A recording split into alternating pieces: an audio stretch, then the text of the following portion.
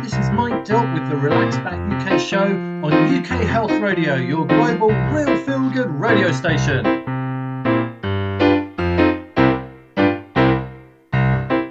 On the Relax Back UK show, we explore all kinds of health topics, so keep listening and enjoy the ride.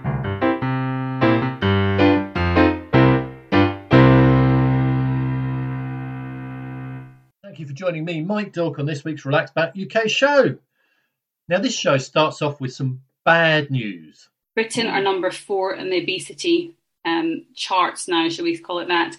World Health Organization, 4th most obese country in Europe, 63% of adults either overweight or obese. As a nation, we are overweight. Nutritional therapist Amanda Hamilton suggests that we keep an eye on our own calorie intake as one way to keep this in control. Then, rewilding. This is a really big topic now. So community orchards are really small. Community orchards is 5 trees or more. So, they're very tiny spaces. And we often work, along grass strips on the edge of social housing or in primary schools where there's, just a little bit of green space around the playground. I talked to Kath Rosen. She's CEO of the Orchard Project about rewilding, etc. Morris men even get a mention. So please do stick around for a great show. Thank you. This show is cool. UK Health Radio, the station that makes you feel good.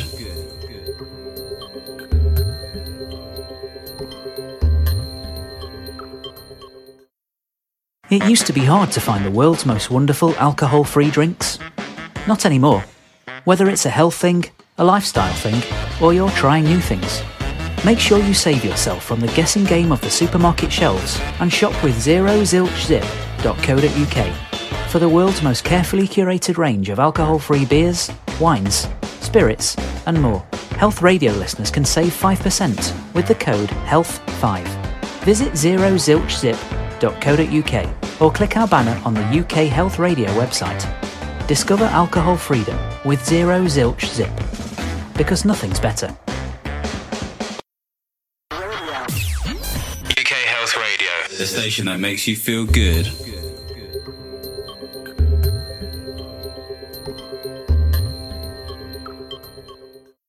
I really enjoyed chatting with my first guest today. That's Amanda Hamilton. She's a nutritional therapist and she spends time educating people about food and also helping them to change habits. That's the key here. If we can get out of bad food and eating habits, then we have a good chance of eating more healthily, I think. But the overall topic is calories, calorie counting, and wondering if people really know the kind of calorie content of the foods they eat. However, I started by asking Amanda what the difference is between a dietitian and a nutritionist. So dietitian traditionally is trained more within the NHS framework of managing someone with an illness or a condition. So if you had colitis, you'd be seeing a dietitian. Whereas nutrition and all its different realms, so you've got nutrition, nutritional therapy, naturopathy, natural medicine, functional medicine, is all about, if you like, the focus is getting ahead and getting proactive about health and preventing disease and illness. But the two often cross over. I can understand the confusion.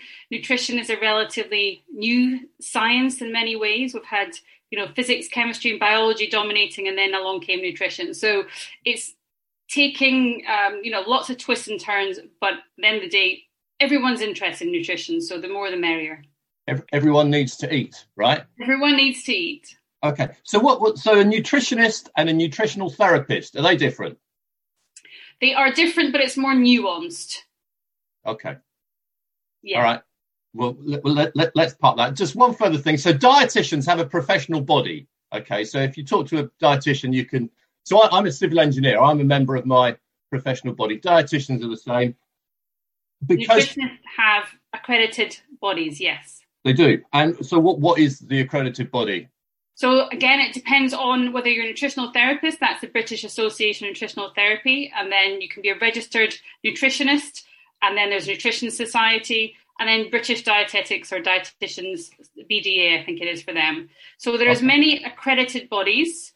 And there are different branches of it. So as soon as you have an accreditation and you have to go through that, you have, in other words, to qualify for insurance to practice, you have to have an accredited training. Sure. So you're a member of one of these professional bodies. You're a member of BANT, are you? Yes. A member of, so that's BANT. Everyone calls it BANT. British Association for Nutritional Therapy, yes. British Association for Nutritional Therapy. All right. Thank you. That's always it's always worth asking because I get confused. Everyone gets confused. So if I look you up on the BANT website, you'll be there. If I put myself as public, I'm very public anyway with what I do. It might be, I can't remember whether you look on their website and see my name. I don't always want that to be the case, but yes. Sure. Yeah.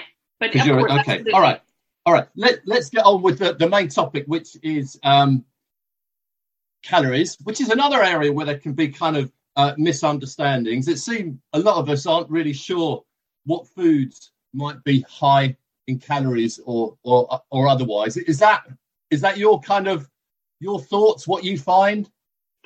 Well, I think in the realms of nutrition, we've got calories is almost like first past the post, isn't it? It's like the information, the basic information that tells us about the energy contained within a food. And I think one of the things that this research that we're talking about today has highlighted is the confusion, the calorie confusion, and the foods that tend to create that calorie confusion, the massive gap in awareness about how many calories people are eating with different foods. Within that, of course, we can drill down into the nutritional value of the foods that contain those calories. So there's kind of two separate subjects, isn't there? But the first past the post, as I said, is the fact that this research has shown, it was MyFitnessPal created this research, that there's a huge gulf in awareness about calorie content of, let's just call them everyday foods. So a good example, large portion of fish and chips, estimated to be 388 calories, but it's nearer 1,000 calories. And there's probably about 20 odd of these listed here. Simple things, Caesar salads, prawn sandwich, standard bar, milk chocolate. Now, of course, we all know that these are not nutritionally superior foods, but the point is a lot of people are eating this sort of diet in the UK. And now we're labelled as number 4 in the obesity charts, which is not a chart we want to be at the top of. And it comes not to really. You. So just going back to the calories, I mean, there's an amount that is recommended for men and women to eat per day. Yeah. Which is probably a bit of a blunt instrument. But what is that? So 2,000 for women, 2,500 for men. And as you say, it is a blunt instrument because if you're 6'3" versus 5'3", or if you're training for a marathon, or if you have a sedentary lifestyle, there are, of course, many variables to that. So there is that piece, having that awareness. But sadly, a lot of the foods that we drastically underestimate the calorie content of are also the type that will lead to or contribute to obesity. Yeah. Do you think that's because people sort of lie to themselves, or because they really don't know? Because I'm quite good at pulling the wool over my own eyes. You know, it's a great question, actually, a very insightful question. I think one of the problems with these foods is that they're not naturally satiating. A lot of the foods that we're talking about here, they're not naturally filling. They don't trigger the feelings of fullness that other whole foods do, or certain types of foods. So high fiber foods make you feel fuller for longer. I think most people know that. Protein is very satiating. But if you're having a bar of milk chocolate, you're estimating, according to this research, 187 calories. It's more like 260 calories. But it's also not going to do much for you in terms of filling you up. In fact, It might even, it's 5 minutes later, you'll be hungry again. One pop can't stop type foods. You know, they're designed that way, right? So it's a lot of the confusion is around those sorts of foods. Now, you can have a little bit more of a virtuous cycle and say, okay, I'm going to look at calories. As I said, first past the post, it's a great thing. And then you could go down to the level of nutrients and say, okay, I need to have some nuts and seeds because that's going to give me some zinc and selenium in my day. There's other things you can go into the detail of, which is great. But ultimately, the fact that we have this massive gulf in understanding around the calories of everyday foods, I think is a serious problem, and it does need to be talked about.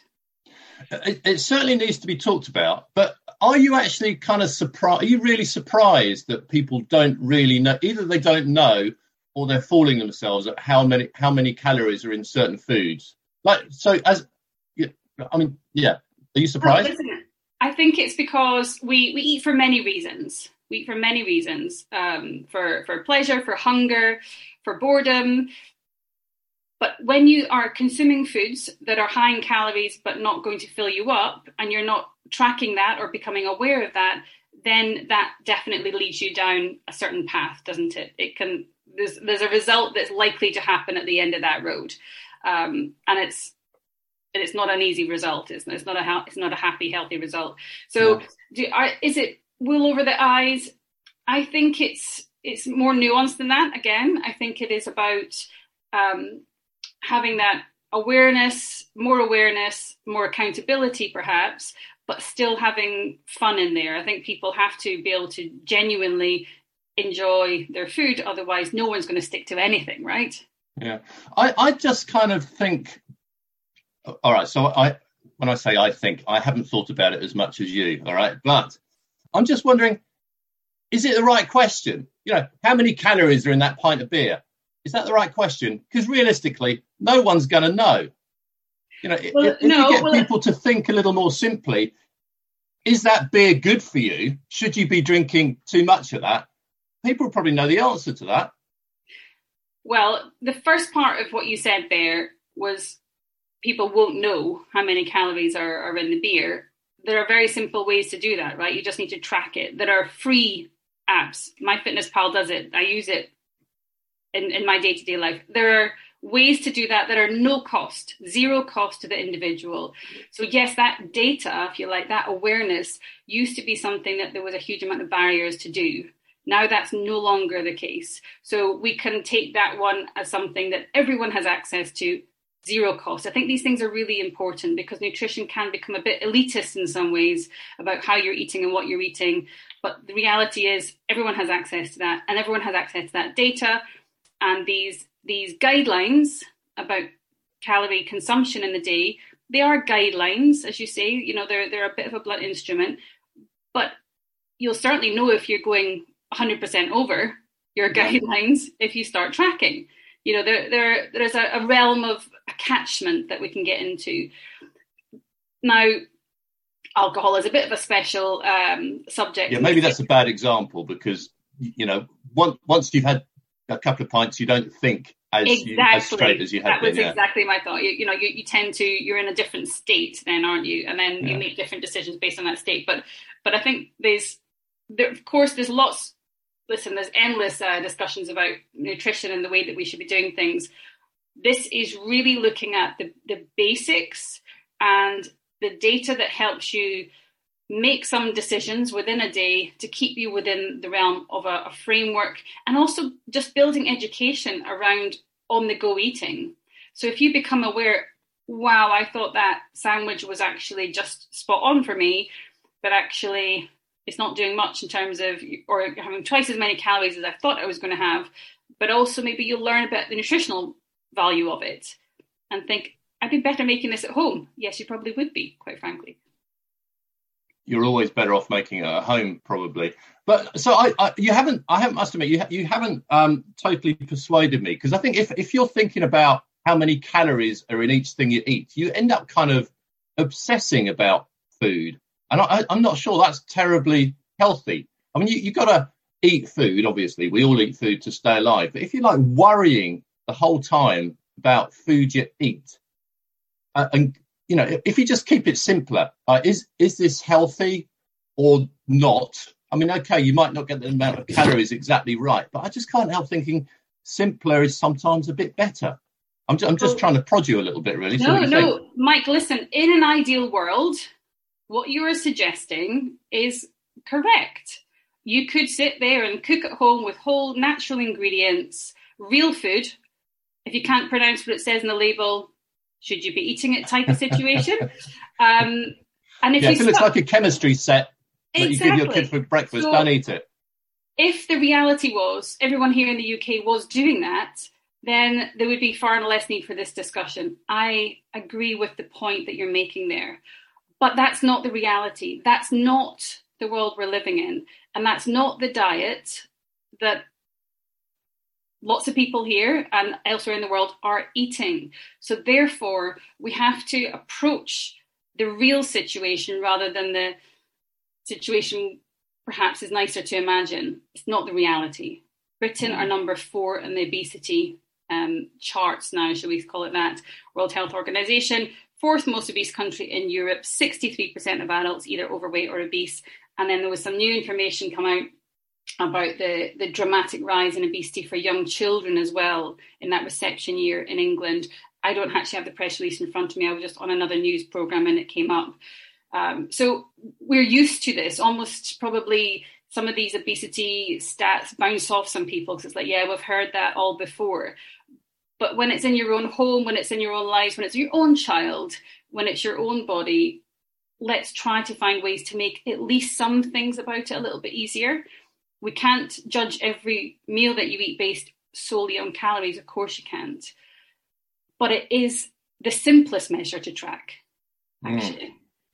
So in your experience, do you find people that you help actually do this will actually, get their phone out and look up their meal, plug it in the app or whatever, and actually go through this process? Will people actually do that?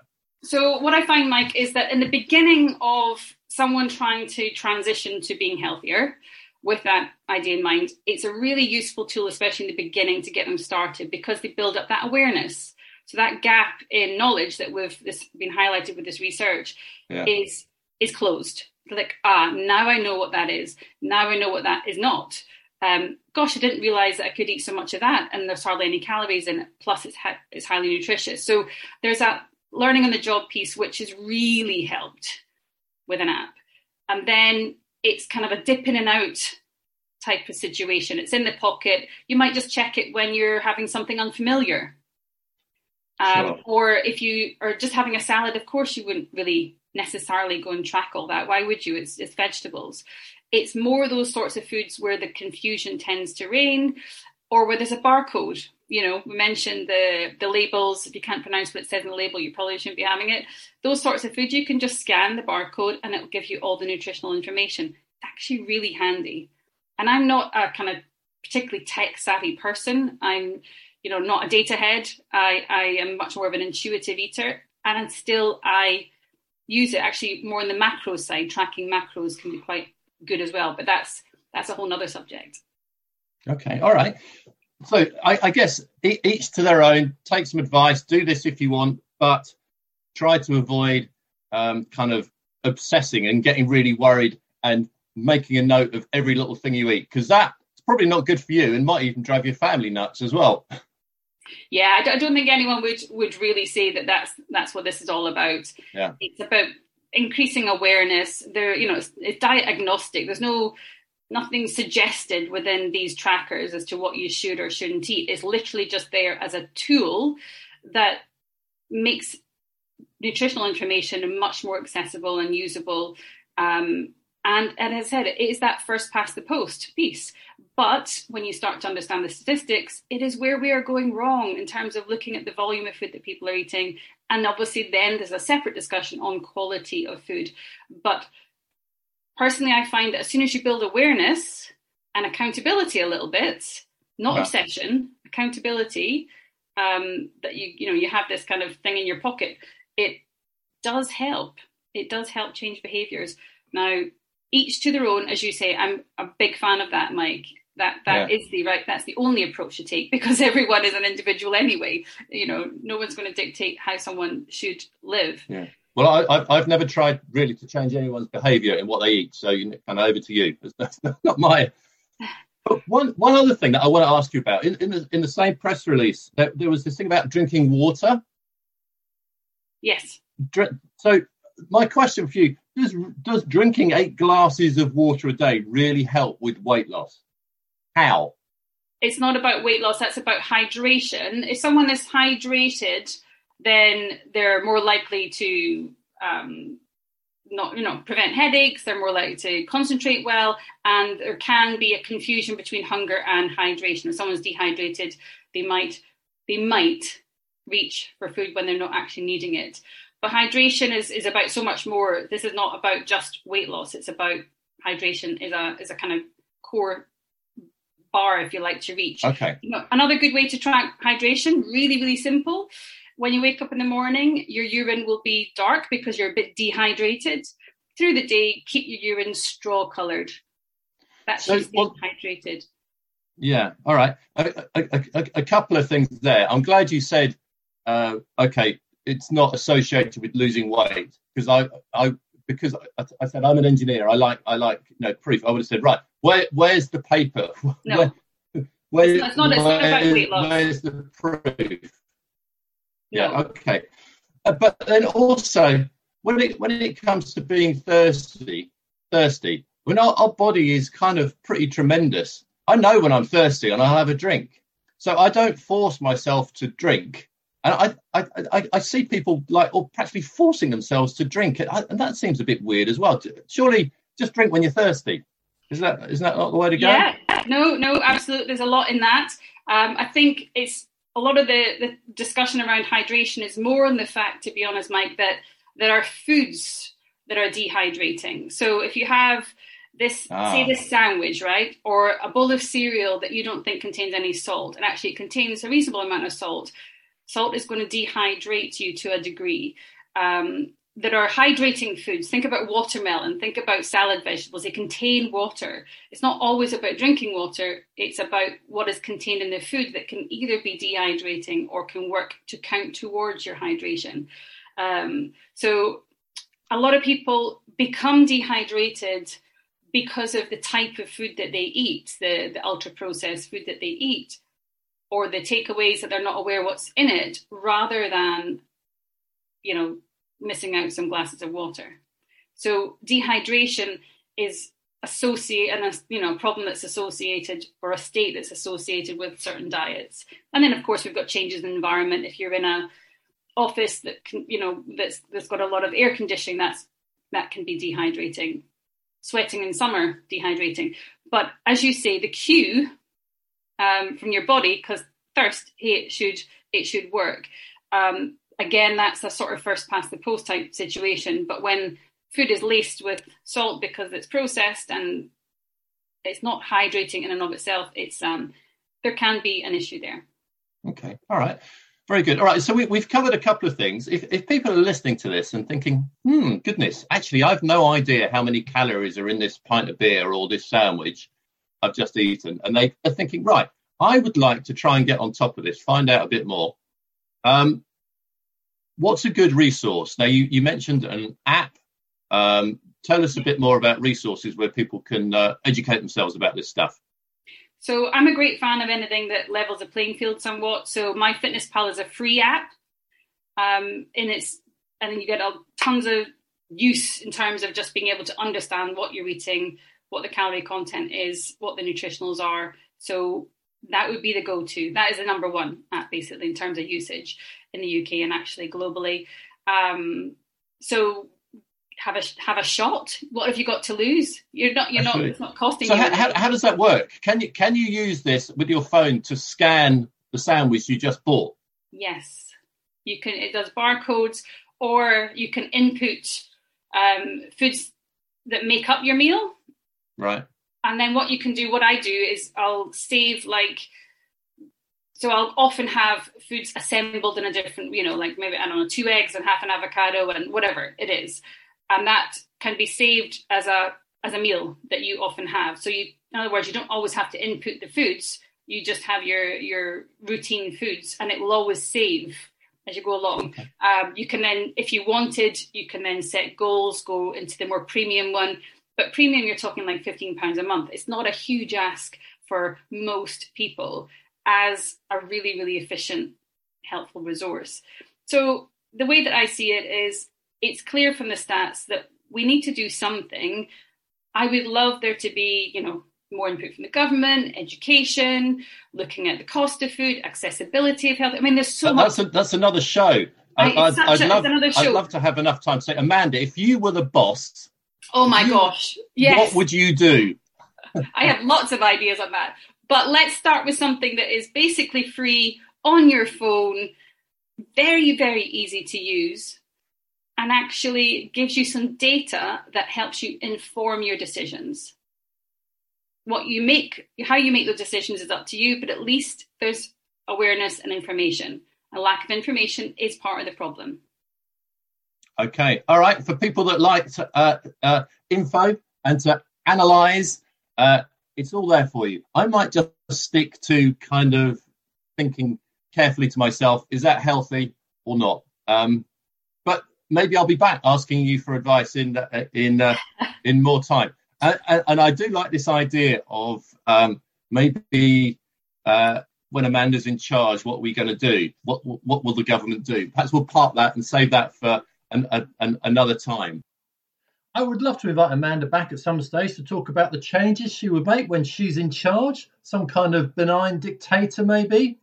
And this actually is pretty serious because I think there is a real problem with the population being overweight. And you know what? I'm included in that. I could easily shed a couple of stone and it would be a lot better for me. I would be a lot healthier if I did, I think.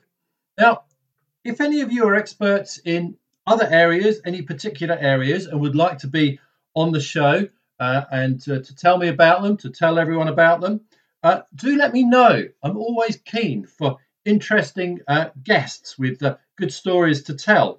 Probably the best way to contact me is via my email. And my email is mike@relaxbackuk.com.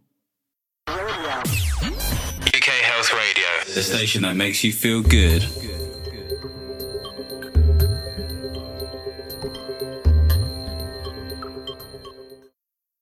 It used to be hard to find the world's most wonderful alcohol-free drinks. Not anymore.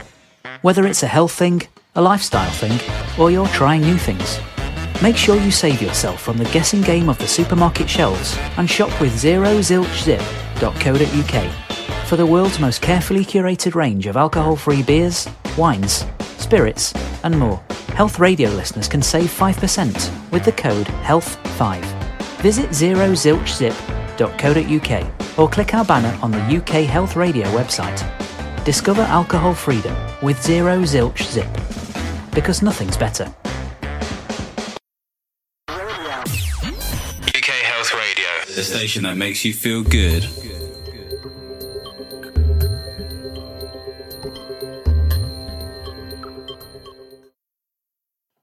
My next guest is equally interesting and wonderful. She's Kath Rosen, CEO of the Orchard Project.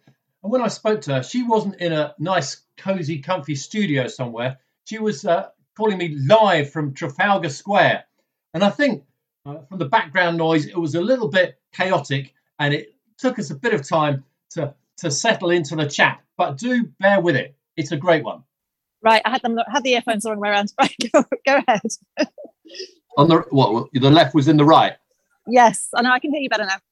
Okay, all right. I won't ask any questions about the strangeness of your ears.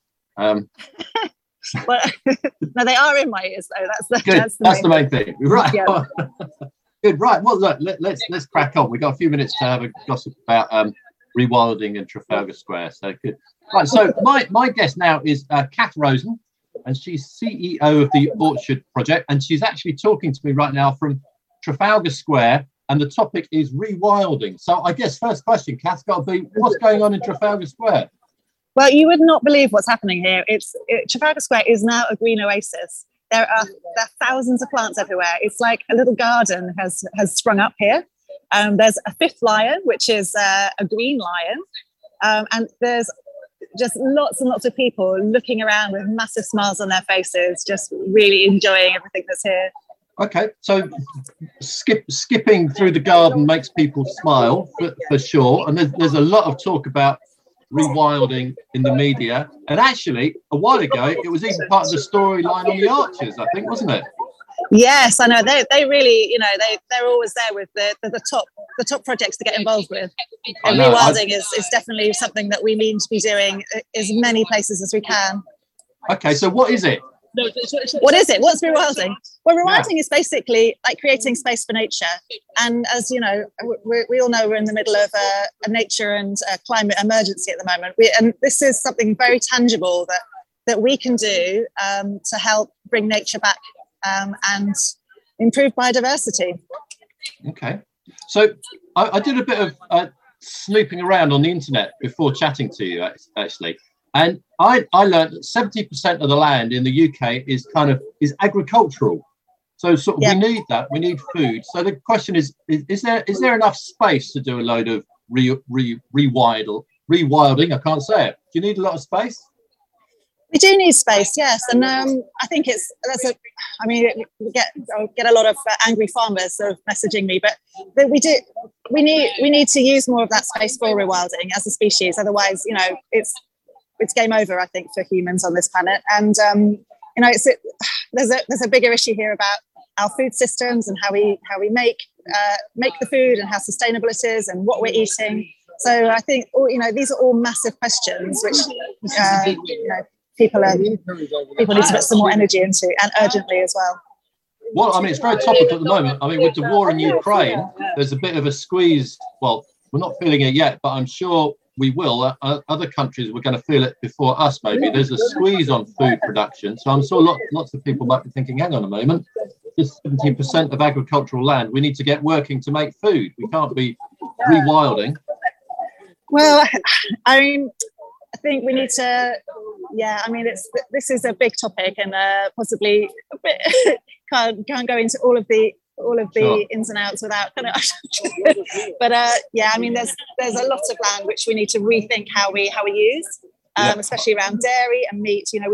Those are some of the most significant causes of climate change, and we really need to rethink, as a species, as for the whole planet, what we're eating, what we're planting, how we're using the land. We can't carry on as we are. It's just we're not going to survive things will not survive. People will not survive. What about moving on to a topic which might be a bit closer to what's happening in Trafalgar Square and urban rewilding? Tell us a bit about that. Yeah, so that's something that I can talk a bit more authentically about, because the charity that I run, we specifically plant in urban areas. So don't kill me, farmers, please. But so in urban spaces, it's really, really important to bring back as much nature as possible. And so the vision of my charity, the Orchard Project, is that everyone in urban areas is within walking distance of a well-cared-for community orchard. And community orchards are amazing spaces to have so many different species. You can incorporate ponds, wildlife, meadows, hedges. They're really amazing places to create wildlife in cities. And I think, not just for the improving biodiversity, but it's the benefits that us as humans get in cities to have access to green. And even, when you see if you're in the middle of London and you see a little dandelion, growing, it can spark a little bit of joy. But I think, if our aim would be to have as many places as possible covered in plants, really. Sure. Okay, well, I mean, what's the process? Because I've thought about doing this on the street where I live. Right. Doing some like guerrilla planting and just planting some trees.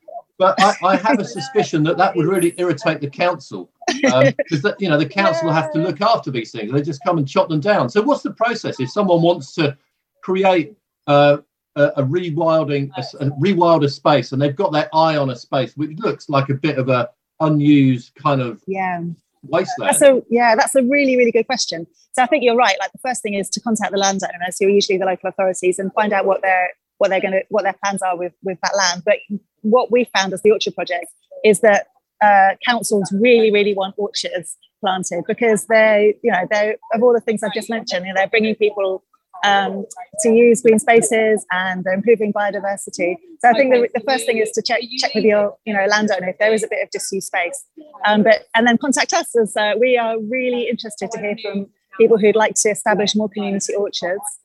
But in a very kind of, in a personal way. For example, today we're giving out millions of wildflower seeds and wildflower plants. There's always ways to increase biodiversity in where you live, even if it's on a window box. It doesn't have to be. You don't have to have a whole rewilding area in, that you yourself have created. We all just need to work in little ways to make a difference. What's the smallest sort of space that you can make an orchard on? Trafalgar Square is quite large. You could get a few orchards on there, but Yeah, we can. I mean, it would be amazing to have orchards here permanently. But so community orchards are really small.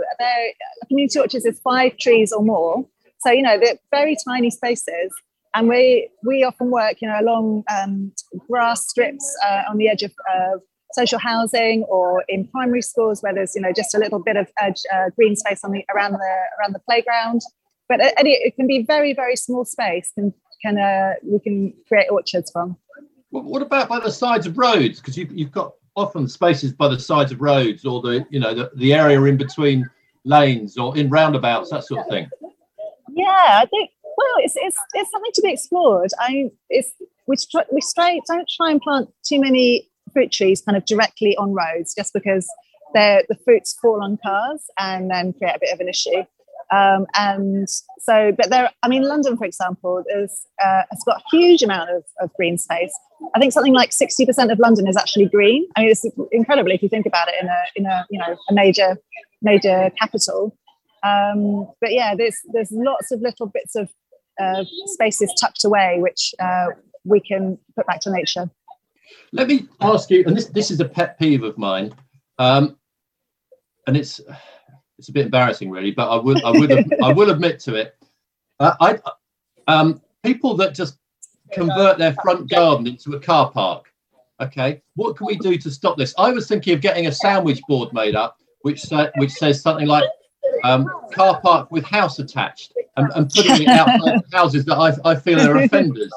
Do you have any thoughts on this practice? Well, yeah, I think I wouldn't approve of that, I have to say. I mean, there are ways you can do it. You can soften up parking, outside of houses.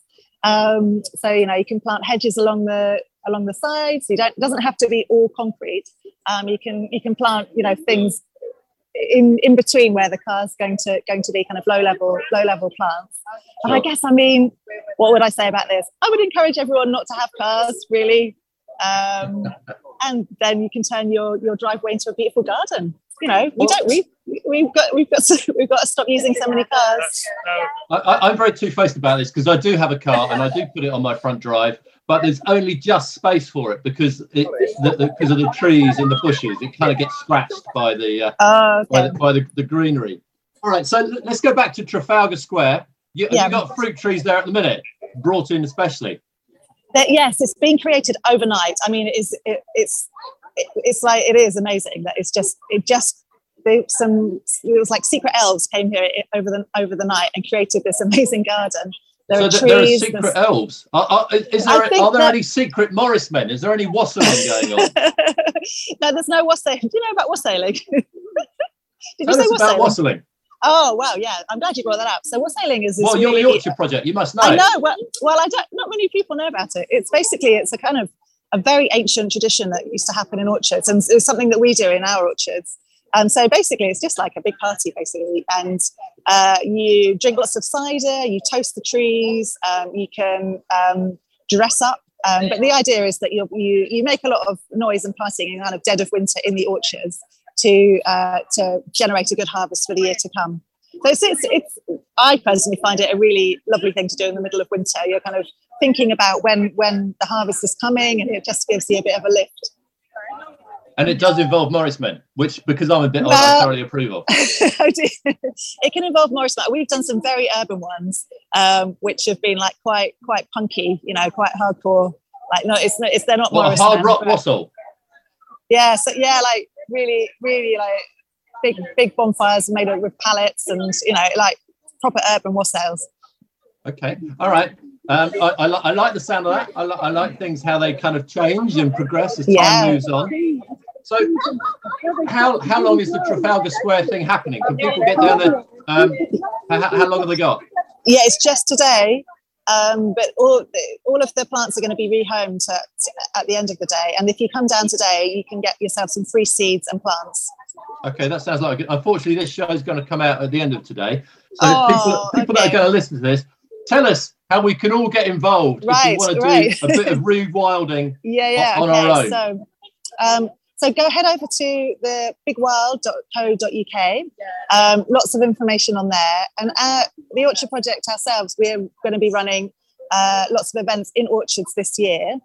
So please check us out on through the Big Rewild. Come along and experience the beauty of being in an urban orchard. Okay, that sounds. And last piece of advice: should I do some guerrilla planting down my street, or will I get in trouble? Oh, well, I would say yes, but you didn't hear it from me. Okay. Look, it sounds like Trafalgar Square is great fun at the moment. So go back and enjoy it. Thanks for chatting. Great. Sorry, I didn't hear that. It's quite noisy here. So it sounds like there's a bit of a party in the background. I just said it is. It's really noisy. And have some fun. Thanks so much. Lovely to speak to you.